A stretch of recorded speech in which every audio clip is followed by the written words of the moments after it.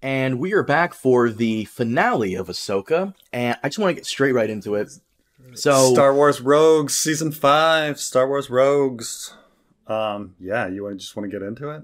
yes, please. And I look, this show, it wasn't bad. It wasn't a bad show. I would say overall, I liked it more than Mandalorian. I liked it more than Mandalorian. Even Mandalorian Season 1 or Season 2, that I know a lot of people love, but I liked it. I liked it more.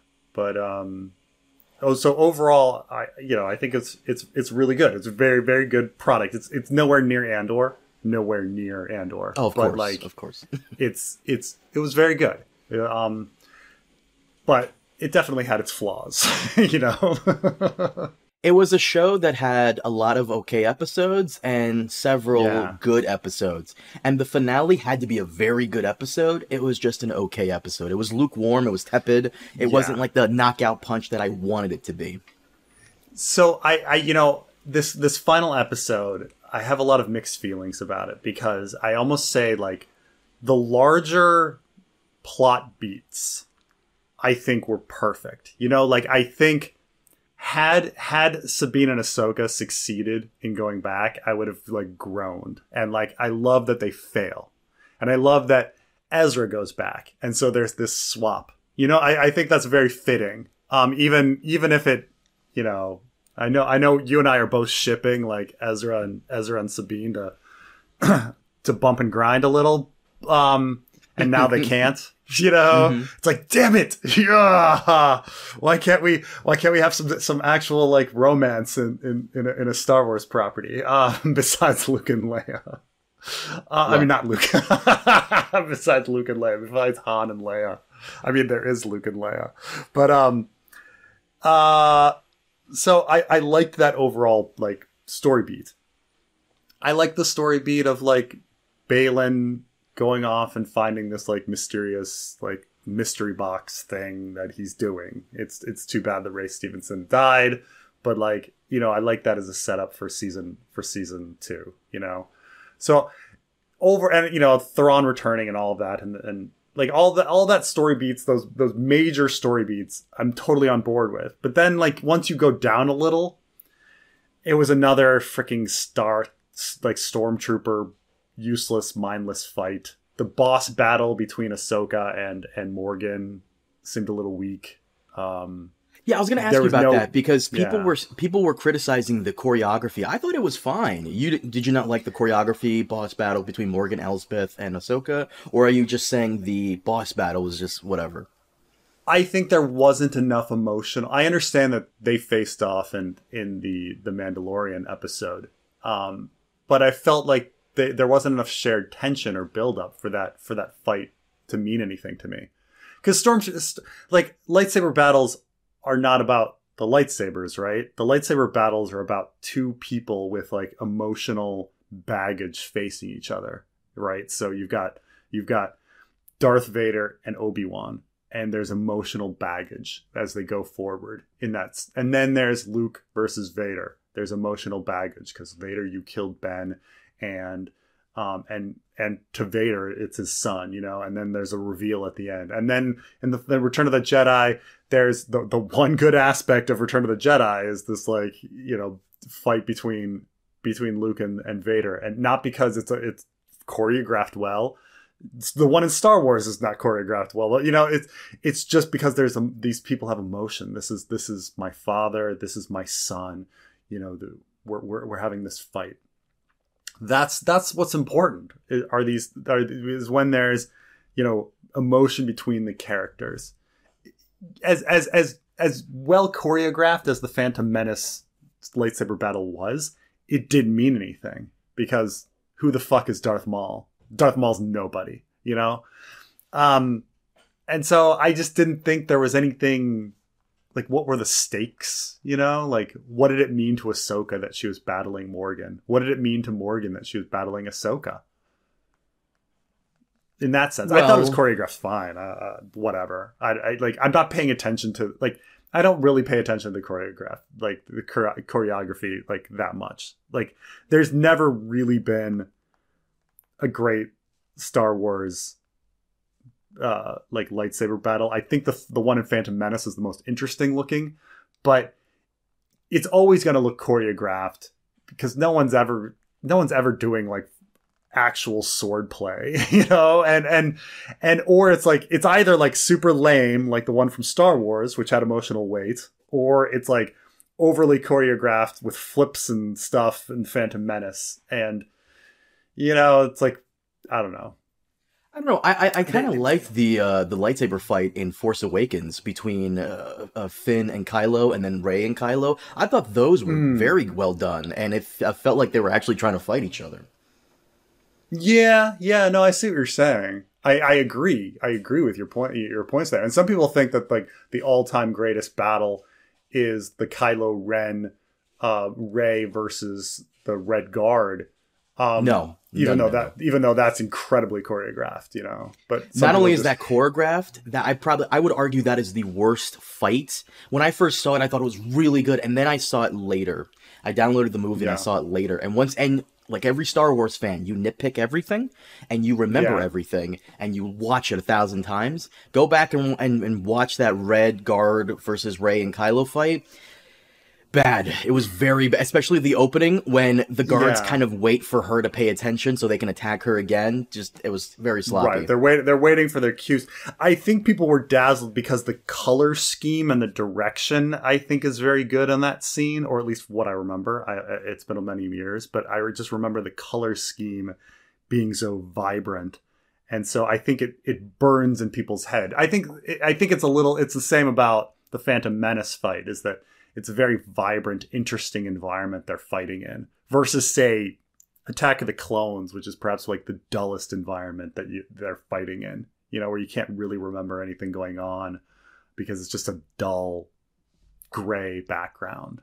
I actually agree with George Lucas about the Phantom Menace fight, because in the behind-the-scenes footage, he does say how we've only ever seen old men and young, untrained boys fight lightsaber fights in the original trilogy. Now we're going to see two Jedi Knights in their prime fighting another Sith Lord in his prime, and it's supposed to be like, you know, spectacular and insane.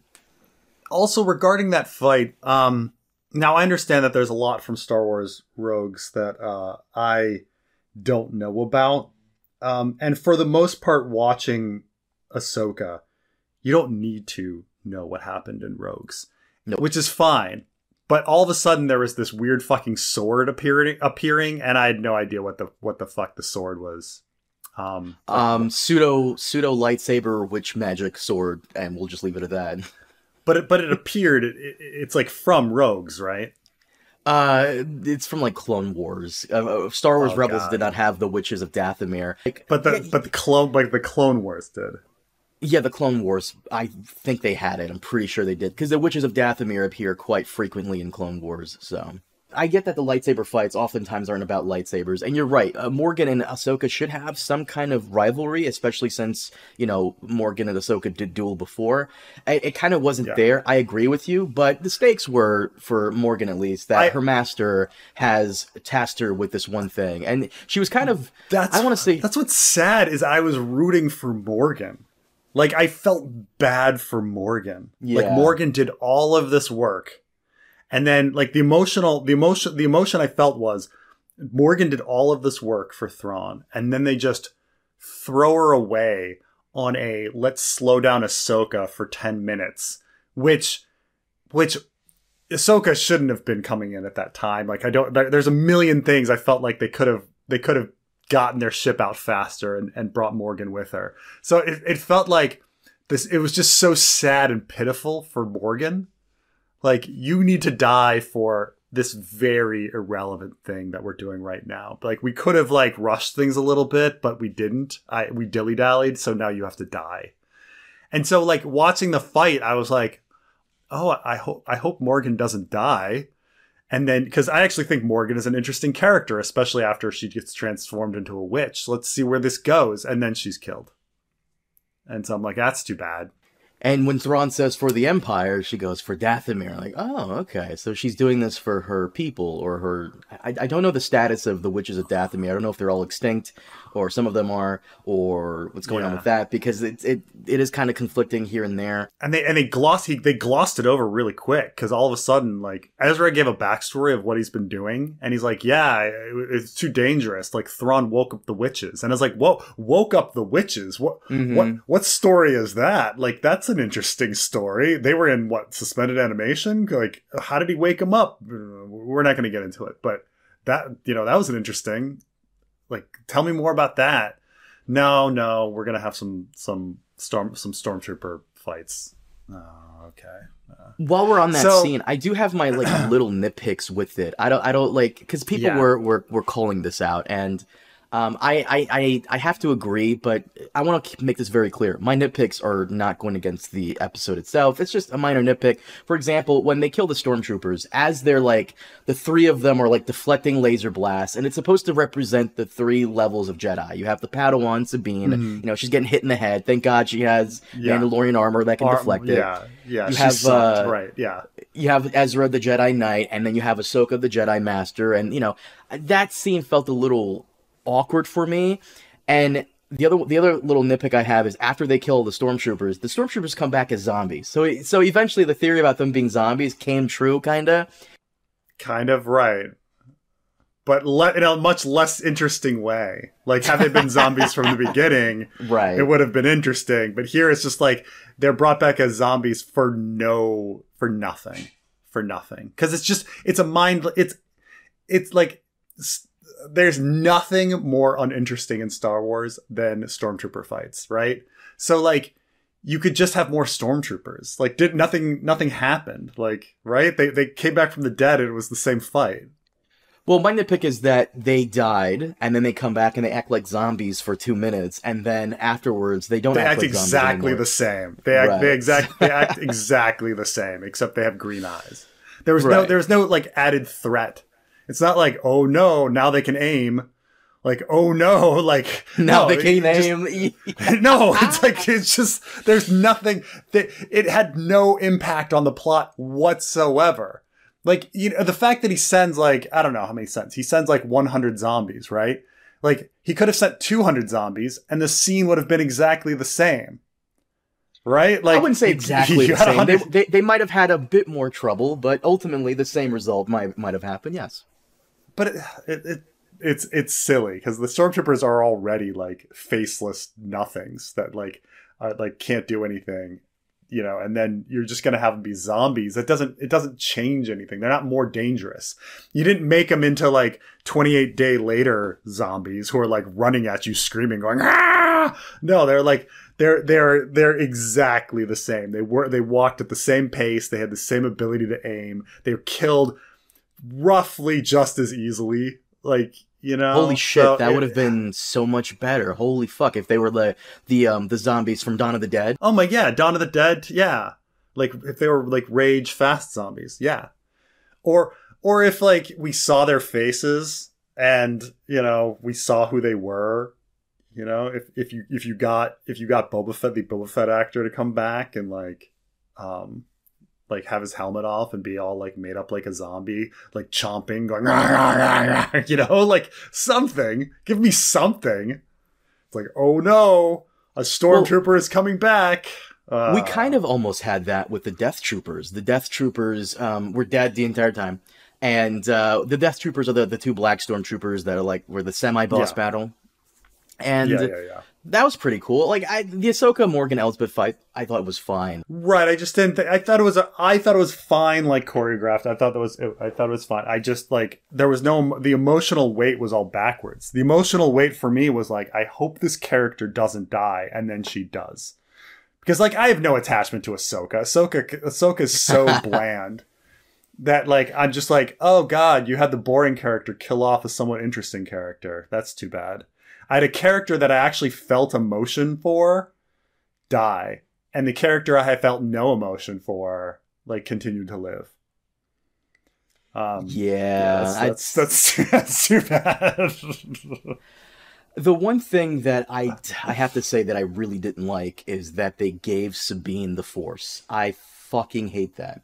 Yeah, it's Not always everyone needs to be a Jedi. They really don't. It's just they just yeah. don't.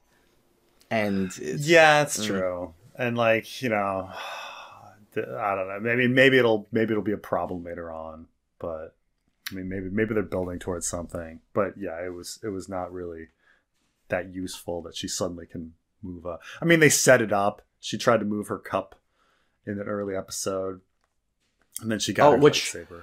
Which I called, by the way. I knew, like, in very early on when the cup moving things, in the end, we're going to have a moment where, like, I hate that happened. I did not want her to be a Force user, because not everyone needs to be a Jedi, but whatever. That's my first complaint. My other complaint is that Thrawn, we came away having this opinion of Thrawn not being the amazing, awesome strategist that they needed to show him being. Yeah, that's true. And I kind of understand why they couldn't do that. It's because, our heroes have to survive and they have to continue on. And there's not enough cannon fodder on the hero side to really show Thrawn's mastery, because whenever you want to show how good the good guys are, you throw endless waves of stormtroopers at them. Okay, fine. But Thrawn still needed to come away like a smart guy. And he didn't come off looking like a smart guy. He came off looking like a guy that has this legendary status that makes everyone afraid of him, but we don't see why we should be afraid of him, other than he looks scary, which, by the way, they nailed the Thrawn look. They nailed the atmosphere around him. He comes off very cold and calculating, but we needed to see the calculating part come to fruition, and I think they fell flat on that. At the very last episode, there just wasn't enough, like, whoa, Thrawn was 3 steps ahead. He was just 1 step ahead, which, okay, most villains are. His strategy seemed to be, like, mostly based on luck. Because you think about, like, the Thrawn plan. Okay, the Thrawn plan is essentially, we need to leave with my mystery boxes. He literally has mystery boxes on his Star Destroyer. But he's like, his main goal is I need to get back to the regular galaxy, the Star Wars galaxy. So, okay, I've captured Sabine. I know I'm going to send Sabine off to find Ezra in case she's useful. Well, okay, well, why do you need to do that?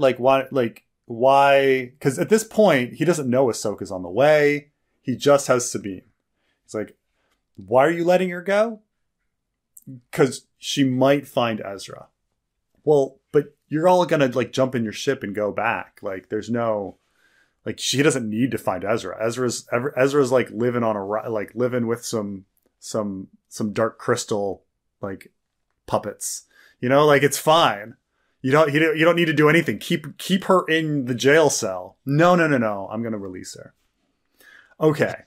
Well, it proved somewhat it turned out it did benefit him, because Ahsoka, rather than going straight for Thrawn, decides she needs to find Sabine first. And so she does waste a bunch. Ahsoka randomly arrives, which Thrawn didn't know, and then has to go to find Sabine, and it slows her down. Okay, that was lucky, but that had nothing to do with Thrawn's intellect. And then they make their way back in the nick of time, and Ezra gets on and gets home, while Ahsoka, he has to sacrifice Morgan, and Ahsoka and Sabine do not make it. And then he taunts Ahsoka in space right before he goes into hyperspace, right? So, I mean, the events work out for Thrawn, because he leaves Ahsoka behind, and Ahsoka's now trapped. But that had nothing to do with his booming intellect. That was all luck. All luck. I wanted to see the Thrawn from Expanded Universe, old legends, stories, so on and so forth. And it at the end of the day, this entire show is teasing you for season 2 and what's to come. It reminds me of The Amazing Spider-Man 2, the one with Andrew Garfield, where in The Amazing Spider-Man 2... I thought you were talking about him, because it's also true of the Into the Spider-Verse 2, Across the Spider-Verse. But yes, that is also like just like in Amazing Spider-Man 2, you have a character walking through like this setup of like all the villains' equipment, and it's all set up for the next movie. And I kind of hate that that's what happened here. It's all set up for the next season, which they're talking about it. Nothing's been greenlit. We'll see what happens, but that's really all it is. And I fucking hated that. I wanted Thrawn to show how good of a strategist he was, and to be fair, he's dealing with 3 main characters, which okay, there's not a lot of cannon fodder on the good guy side for him to show off his strategic genius. Fine. But I wanted Thrawn to be a big bad, and he just looks like a big bad. I think you're right that there is this real problem with a lot of properties, and I'm not going to say it's a Disney problem or a Marvel or a Star Wars problem or a Marvel problem, because I see it in a lot of properties. Like any property that wants to do cinematic universe, is that they spend so much time on setup that they forget that no, this is a story. You're in the middle of a story. Like, what's the story? And that is the big problem. Like even if we take this season as a story, the story, like the contained story, seems to be that like Ahsoka and Sabine somewhat come to a little bit of reconciliation over a problem that I never really understood very well. So it's not self-contained, like the arc.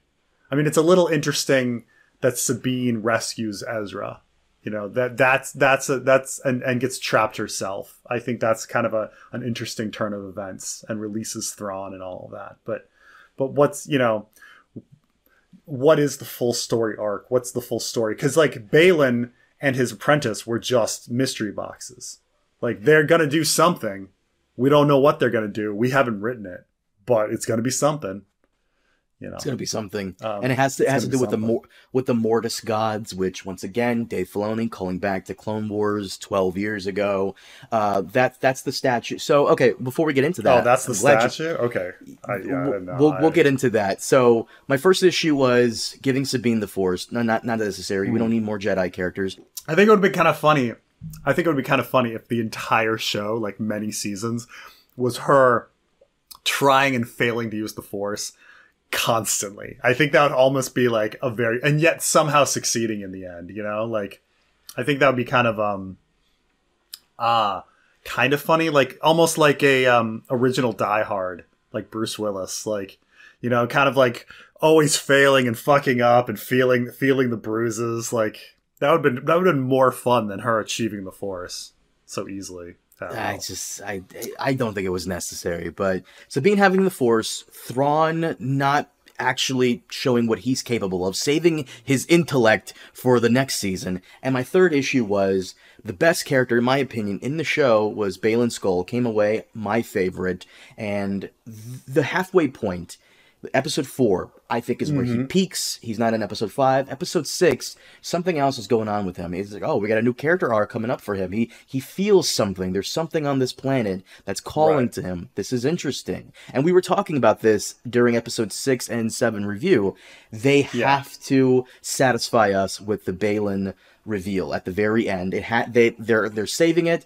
They don't want to blow their whole load here. They're saving it for the final episode, the final reveal. Because I spent the whole episode being like, "Where's Baylan? Where's Baylan? Same here. Where's Baylan?"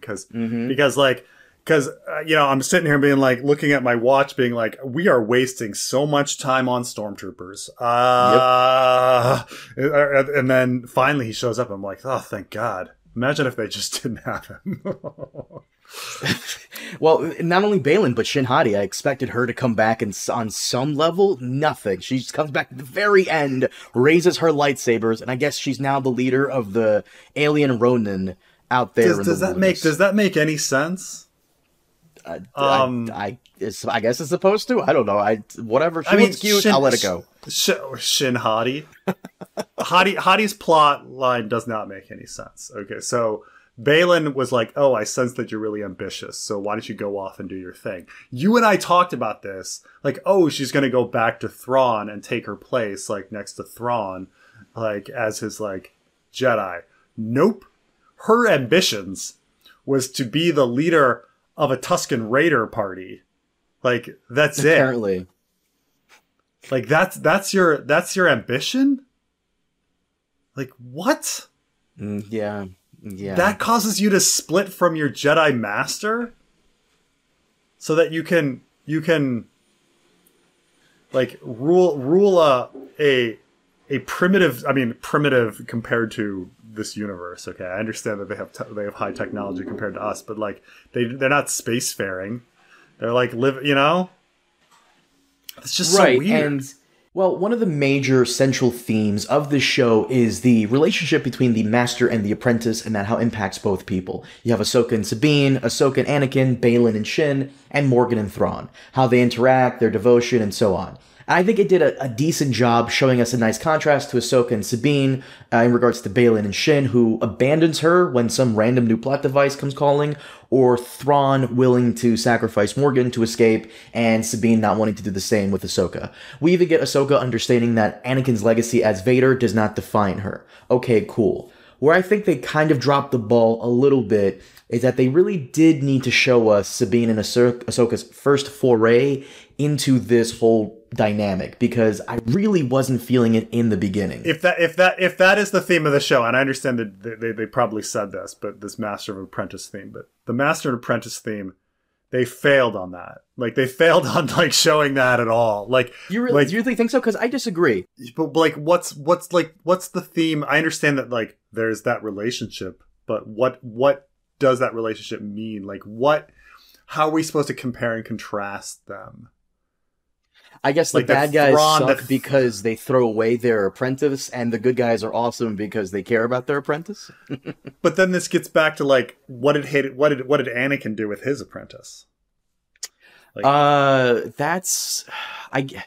so the way it happened was before Ahsoka left the Order because she got accused of some bullshit, and then he never was able to complete her training. So I guess in that episode 5 fever dream that she has, he kind of completes the training. So the show is called Ahsoka, and if we're talking about like Ahsoka's journey, because Ahsoka is this bland, stoic, useless. I mean, useless in a dramatic sense. I mean, she's a robot with a lightsaber. I mean, I might as well call her General Grievous. Okay, so anyway, if her story is fundamentally, she has some sort of tension with Anakin that's unresolved based on that master-apprentice relationship. And that somehow influences her apprentice-master relationship with Sabine. But I just don't see how. Like, Sabine, like, in that situation, Anakin's the rash one. And I mean, is it that, like, does Ahsoka look at Sabine and see Anakin? And is like, she's rash, and so I don't want her to end up like as a Darth Vader character.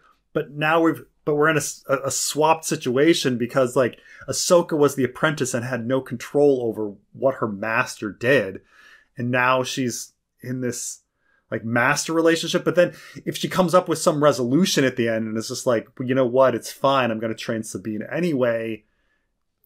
How did that come about? What did they resolve between them that allowed Ahsoka to come to terms with her memories of Anakin? Like, I'm not getting the whole connection. Because we're setting it up. Ahsoka seems to have some problems with wanting to be the trainer of Sabine. Okay, flashback. We see Anakin. Now we understand Ahsoka's relationship with Anakin a little bit. And that informs us on what? And then how is that resolved? And where does that leave us with Ahsoka Sabine at the end? So this is like an arc that takes place right in the middle of the entire show, that episode 5 fever dream that she has. A lot of this whole Master and Apprentice thing with Ahsoka and Anakin is unresolved stuff.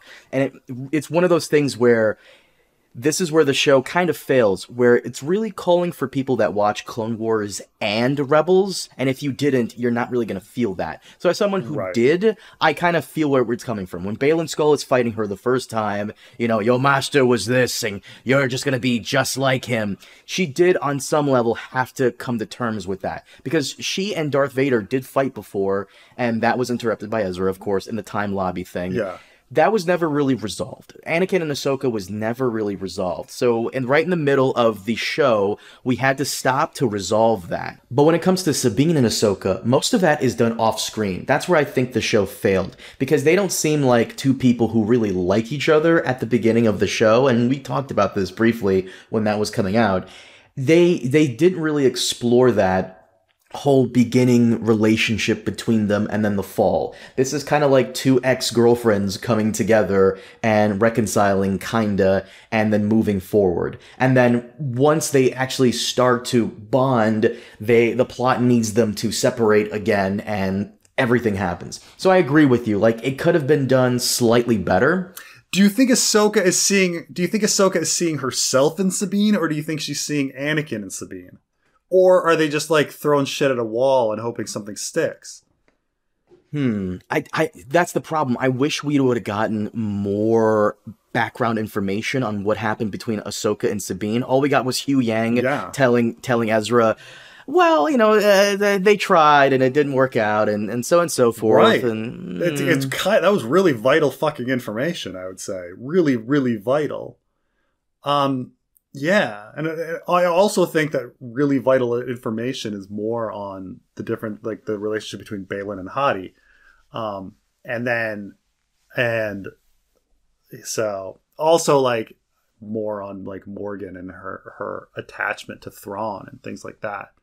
That should have been explored a bit more, because she comes off as devoted minion, and with Baylan Skoll, you have one episode saying, Shin Hati goes, is he like me? And he's like, no, I'm training you to be something more. And then the next episode, he lets her go for this thing, this new character arc, this new story plot that doesn't go anywhere. And that's like my third issue with this finale and the show in general, is that Baylan came away being one of the best characters of the show.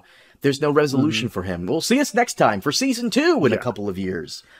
What's amazing, if the theme of the show is Master and Apprentice, I think that was I don't see all the connections. I don't see any parallels. I don't see any resolutions. I don't understand the resolutions. I don't understand any of the relationships, because they didn't show them. They didn't show any of the relationships. The one plot line that I think succeeded, and I think it succeeded largely because of the performance of the actors, is the Sabine Ezra story. Like, that was I think the heart and soul of the whole season, and it worked well. You feel Sabine's pain that she's lost this friend, and you're wondering, like, how good is this relationship? You know, and then they get together and you see that they have chemistry and that they're good friends, and it freaking works. And it was really nice scenes between Sabine and Ezra. And, you know, and then Ezra gets to go home at the end and Sabine has to stay behind. Like, that's a very kind of fitting, ironic ending to it all. Painful, but understandable, you know?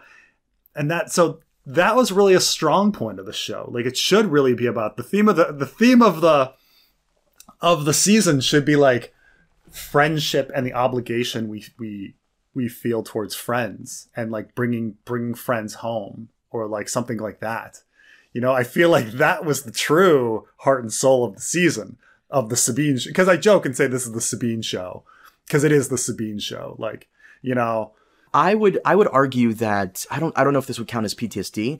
I would feel as though Sabine, this is what I really think the show should have focused on. It should have been the Sabine show. I agree with you, and it kind of was, but she should have had some guilt that at the very end of this whole conflict, she got to have somewhat of a happy ending, but Ezra did not. Ezra sacrificed himself to save all of them during the final battle of Lothal in the Rebels finale, where he uses the whales to get Thrawn out of there, because Thrawn was about to win, and that's why they are where they are.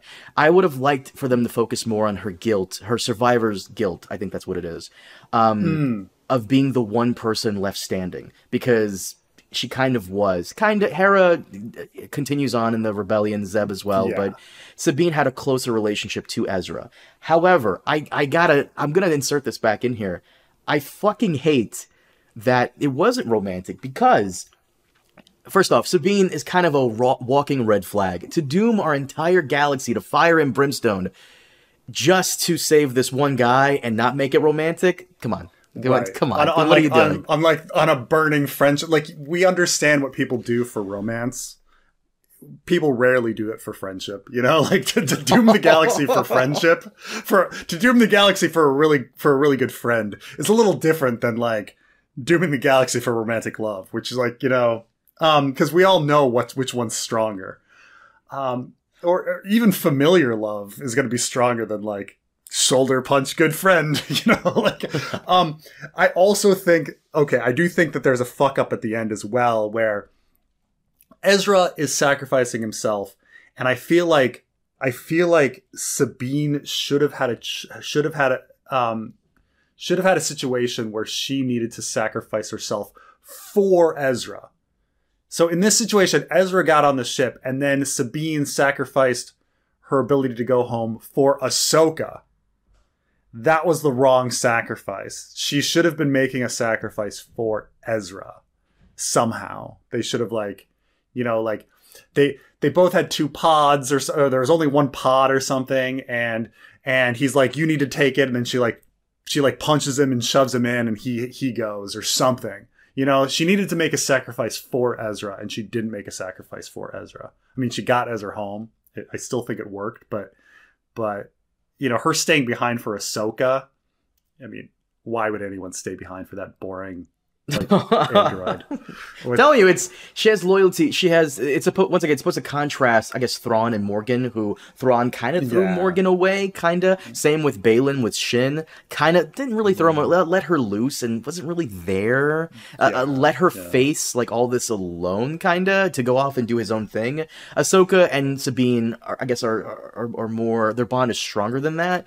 But I'm gonna reiterate this. I'm not saying that you can't do this for a friend, because if she has survivor's guilt, and, you know, she wants to, maybe Ezra in Rebels, and I think he did, maybe, it wasn't really as pronounced. It was more Kanan than anything, but these characters just better fuck. They just need to fuck. Well, my whole thing is, I would understand it more if it wasn't romantic, that maybe Ezra saved her and she owes her life to Ezra, so she owes this to Ezra. Fine. I want to say, like thinking about the whole show, and again, we both of us like the show. We think it's a good show. I don't know if you think it's better than Mandalorian. I think it's better than Mandalorian. But imagine how bad the show would have been if we didn't have a good Sabine character. Oh no. The Sabine. Like, what would the show? What would have been? The show would have been nothing. Right. Every other character, Baylan Skull a bit more, but every other character carried the Ahsoka show besides Ahsoka, 100%. Yeah. Hera carried Ahsoka every now and then. Like, every character should have their backs hurting with how much they carry this fucking thing. Yeah, and I don't think it's Rosario Dawson's. I don't think it's Rosario Dawson's fault. But David Tennant's android character is really cool, and everybody loves, you know. But like, it's amazing. I don't think it's Rosario Dawson's fault. It's just, man, they wrote some really clunky, bad, slow dialogue for Ahsoka. Nah, I think it's somewhat Rosario Dawson's fault. A lot of that dialogue could have been delivered faster. Well, let's be very fair here, because all of the Jedi, even from the prequel era, were kind of boring. What made Obi-Wan more interesting than Qui-Gon or Mace Windu, because Qui-Gon and Mace Windu were like very stoic, boring characters too, is that Obi-Wan was more friendly. We had a connection to him from the original trilogy. He was more open to like different stuff. He has his like complicated relationship with Anakin, who's a problematic apprentice. Obi-Wan was he also has the charisma of Sir Alec Guinness, which goes a long way. Also true. Like, who is that charismatic? I mean, look, I love me some Liam Neeson and whatever, but he's not and some, you know, Ewan McGregor, but like, they're not as charismatic as Sir Alec Guinness. Like, just I don't know. And to touch on what you said about this show not being bad, it wasn't bad. It was fairly good. The problem is the ending really didn't land, and because of that, I still think Mando season 2 is a bit better than Ahsoka season 1, but that's because they're really saving their load for season 2, and I hate that they did that. You're saying, I see what you're saying. Like Mando season 2 had a lot of resolution. They could have ended Mandalorian at the end of season 2, because technically his quest was over at the end of season 2. We didn't need a Mando season 3. You're right. You're absolutely right. Like, if they wanted to continue Mando's story, they could have done, if Book of Boba Fett didn't fucking suck, Mando's story could have continued in Book of Boba Fett, or a Bo-Katan spinoff, and Mando Season 3 kind of was the Bo-Katan show, but at least Mando Season 2 did have that resolution. Almost every episode I thought was great. The Mayfeld Bill Burr episode was fucking awesome. Ahsoka, once again, not a bad show, but they needed to stick the landing, and they kind of didn't. There's more questions than answers, and I fucking hate that. I hate that, especially for Baylan Skoll. But, by the way, do you think, when you see these mystery boxes, like Thrawn coming back with all the mystery boxes on his ship, and Baylan, walking off to, find his place, do you think they even have an idea, or do you think they've written the mystery? Do you think they've J.J. Abrams it, and they just wrote a mystery box, and they're to be figured out later? I trust Dave Filoni to have some kind of plan, and this is probably going to tie into his movie plans, because I think he's getting his own movie. So it might tie into that, but I kind of hate that this show has to be required viewing for the future. Because a lot of my enjoyment of this show really did come from watching Rebels and Clone Wars. I remember this. Oh, cool callback. Oh, this and this, and blah, blah, blah, blah, blah. And the fact that you didn't, once again, do you want to touch on the Mortis gods? The statues? Yeah, what's funny is that a lot of what I liked about the show is that I felt like they were exploring new territories, with the witches and different uses of the Force and all of this other new stuff. And then I later find out no, actually that's just a callback from Clone Wars or Rebels, Yeah. So tell me about these gods. Because I liked the witches, and then I found out they were actually previously appearing characters. I was like, oh, that takes away from their fun. Okay. So, at the very end, Baylan's on top of the statue. Is two men. It's supposed to be three people. The father, he's on the top of the father's, finger pointing at something in the distance, cool mystery. I can't wait for that.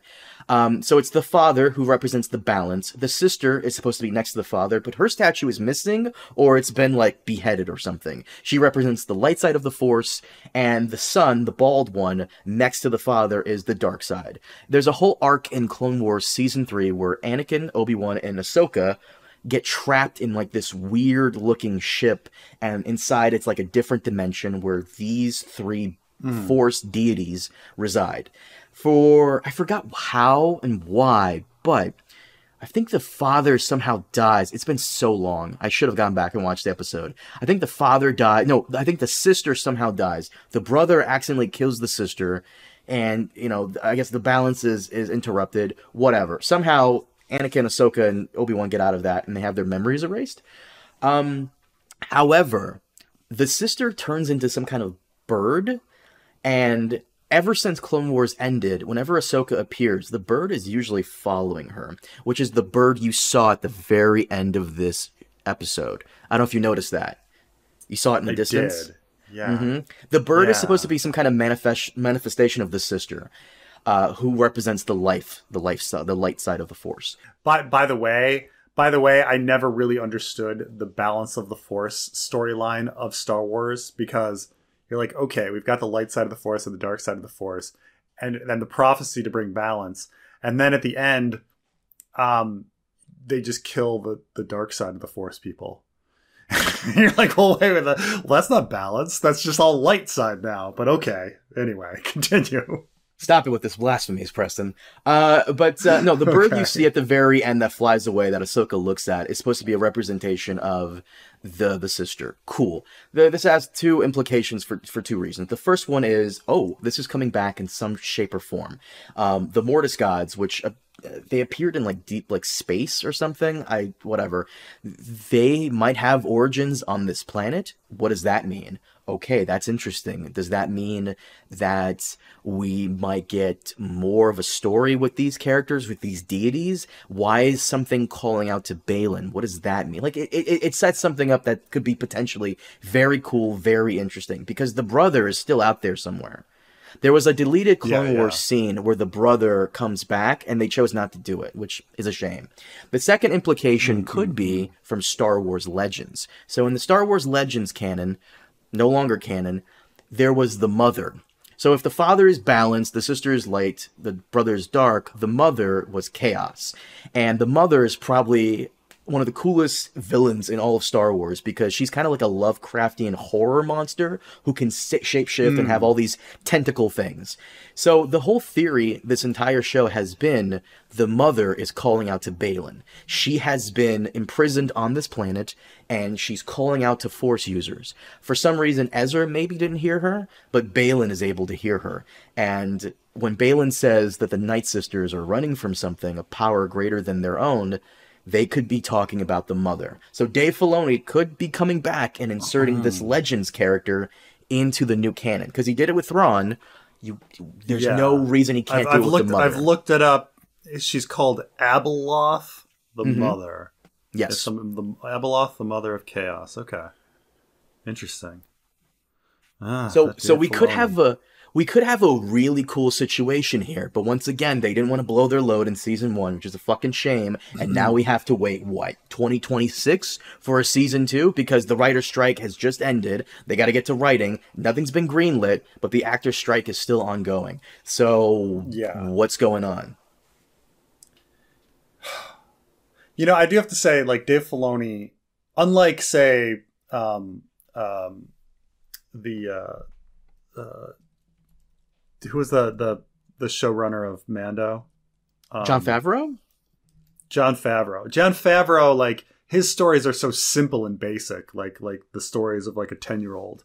But like Dave Filoni, like he's so into like pulling in all of this canon, like from all over the Star Wars. Like, you know, he wants to bring everything back in and let me defend that. Let me defend that for a minute. Let's say you've been writing these stories for years, and you've been tasked to write this one story in the same universe you do, and then you write a completely separate story. You're going to want to take elements from the previous thing you did, so that effort doesn't go to waste. So that effort makes sense, and so that effort can come back. And that you actually like can't. Also, you canonize them, because there is that separation, right? When you say like, well, something happens in live action, that's the ultimate canon, right? Something happening in cartoon, okay, that's like the next step up.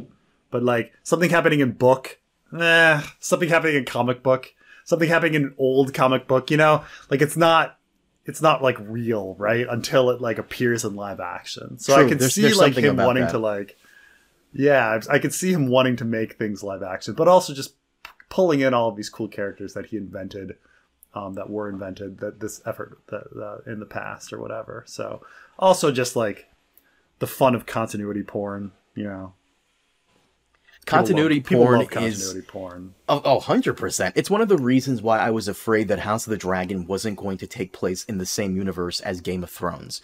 I'm glad it does, because that's what really ruined Rings of Power for me, that it didn't take place in the same like Peter Jackson universe or Peter Jackson multiverse. And of course it couldn't, because, you know, Galadriel does not look like the Galadriel actress from the Peter Jackson verse. And I want it all to make sense, because you spend all this time watching it, you want it to kind of come and loop around. There's a big reason why, like, at the beginning of the Hobbit prequel, they bring in Frodo for no reason. You know, like, there's no reason for Elijah Wood to appear in that movie. But they pull him in because they're like, well, we want to make sure this is all, like, continuity, right? You know, like... Well, yeah, and Yeah. this is why I respect what Marvel is doing with the multiverse stuff, because they're bringing back, like, you know, they're bringing Deadpool into it when he wasn't really part of the Marvel Cinematic Universe. Now he will be. Hugh Jackman's Wolverine and that whole X-Men stuff, they're bringing that into this. Tobey Maguire, Andrew Garfield, different multiverse things, they're bringing that into the... I like that Marvel is kind of respecting our history with these movies and these actors and characters that we saw in other iterations. Yeah. I like that Marvel is doing that. And I do like that Dave Filoni is, you know, respecting my childhood with him, where he's bringing back these characters I used to watch all the time and, you know, put them in live action. It solidifies their whole, you know, character in that time I've spent. So I appreciate that. But overall, Ahsoka was a very fine show. I would recommend it to Star Wars fans. It wasn't bad. For Star Wars fans, definitely recommend it. Oh, definitely. Yeah. For a Star Wars fan. Now, to a non-Star Wars fan, you know, there are quite a few very good episodes, and yeah, especially in the middle. The show shines in the middle. It started out dull. Its ending wasn't quite landed, but the middle is quite good. The middle was quite good. Towards the end, not that great. I thought the beginning was fairly fine. I think I would argue the middle was the best, the beginning was second best, and the ending was just lukewarm. And as we all know with Game of Thrones Season 8, you have to end well. If you don't, it kind of taints the, I don't want to say the legacy of the show, because this is only Season 1, but it kind of like, it just... The show is definitely carried by the actress Natasha Bordizzo, and the character of Sabine. And the guy who plays Ezra and obviously the Balin, poor Ray. Ray, you mean Shin Hati? No. Oh, Ray Stevenson. I'm sorry. Ray Stevenson. I thought you meant Ray from the sequel trilogy. My bad. I agree. No. It was a fine show, but that's my problem with it. It didn't need to be fine. It needed to be fire. Was it fire? No, it was lukewarm. At the very end, lukewarm. Overall, decent show. By the way, before we wrap it up here, this always bothers me. Okay, Thrawn is back, but so is Ezra. Okay. I'm sure Thrawn will be defeated by the very end of this whole situation, because the Mandoverse and the Ahsoka show and all that other crap is gearing up for the final Avengers fight between all these characters versus Thrawn. Okay, fine. Right. You have the Night Sisters who can do zombies. There's their army. Thrawn is the big bad. He's the Thanos. Okay, cool. And then we have, Captain America, which is Ezra, Iron Man, Mando. Like, we have all these guys. Ahsoka, I guess Thor, whatever. We have all these characters. Right. Black Widow is Bo-Katan. Yeah. Where the fuck is Ezra during the sequel trilogy? Where the fuck is Ezra during the First Order crisis? They have to answer that. And if they do another fucking bullshit sacrifice for him not to be a Jedi or not to be there during the First Order sequel movie trilogy stuff, all right, so that's bullshit. This is what I would do, because this is what I would do, because they need to be missing, right? You either kill them all off, which is harsh, right? Killing all of these people off, or you send him on like a spiritual quest to explore like that new galaxy, and but the problem is he was living on that planet for years. Why wasn't he exploring it already? But the thing is, like, you have him go off somewhere to explore on some sort of important mission where he's away, because you got to Professor X him somehow, right? To Professor X is like in the Professor X was always too powerful so there was always some reason Professor X was not in the action in the X-Men comics. So like he was either like off in space with the Starjammers, or he was like in a coma, or his powers were gone. You got to Professor X him. Right. So I mean, you could argue that Ezra was active during the sequel trilogy, just on this part of the galaxy, and we really didn't focus on that part of the galaxy, which, okay, fine. You could explain that for episodes 7 and 8, but episode 9 takes place a year after episode 8. Why didn't he join the rebellion? And you're gonna have to mental gymnastics as, like, he did, or he joined the Resistance. He did, but, like, Leia sent him on another mission separate from Rey. And he met Rey in, like, this other continuity book or comic or whatever the fuck. So, you could do that, fine. Or maybe you could have Ezra come back a little older, where he's part of Rey's new Jedi Order. That would be fucking cool. But you have to answer. He jumps into time tunnels and he comes out in the future. Fuck! I hate that you said that because I can totally see that happening. Oh my god! No, skipping over everything, right? I could totally see that happening. Fuck! I didn't think about that. Shit. Fuck. Oh no! No! Wait! It's one of those. Yeah. So the way Ezra finds the time tunnels in the show Rebels is he sees a mural of the father, son, and the daughter. So if at the very end Balin's skull is on top of the fucking father statue pointing at something in the distance, and maybe Ahsoka goes to follow him, they could all end up in the sequel trilogy era. No! Oh, that's a thing I can see them doing. It's fine. If they do it in a good way, it's fine. Maybe there's a fight between Ahsoka and Balin, and right. I mean, we'll see what actually, like, how they want to do, like, post sequel trilogy, because we haven't been touching that. Like, right now they really love this this like golden era of, like, in between Return of the Jedi and Force Awakens, right? This is like a fun era to play in. There's a lot you have to, like, do and resolve, and, like, what enemies and are you gonna fight when you get post sequel trilogy? I don't know. What they could do is, and I would be over the moon for this, a Luke Skywalker series, animated or live action, whatever the fuck, and give us the journey of Luke trying to rebuild the Order. That would be fucking cool. And, training young Kylo, or trying to, because recast, and I'd be fine with a recast, like, Luke, like, training Kylo. Like, why not? That situation. Why not? Why not? They kind of missed their chance, though, because I don't know if you remember that kid, Finn Wolfhard from Stranger Things, the shaggy-haired, black-haired kid. Like, he could have been a young Kylo. I could see that. I could definitely see him being a young Kylo. But I'm sure there's an infinite number of kids with long black hair and big noses. I mean, you can find an infinite number of them. I forgot he had a big nose because, like, so does Adam Driver. Like, oh, it would have been perfect. Yeah. Oh, wow. Yeah. That would have been perfect. But no, like, they could totally do that. I would be over the moon for that. A Luke Skywalker series, Dave Filoni be behind it. Fucking why not? Because they really go out of their way. They show Luke, but they're really going out of their way not to show Leia, not to show Han. Which, how do you ignore some of the biggest players in the series? Let's just get to the point where they're dead. Let's just get to the point where they're all dead, and we don't have to worry about it. The problem is that, like, once I hope they get to the point where they're no longer relying on the crutch of the original trilogy.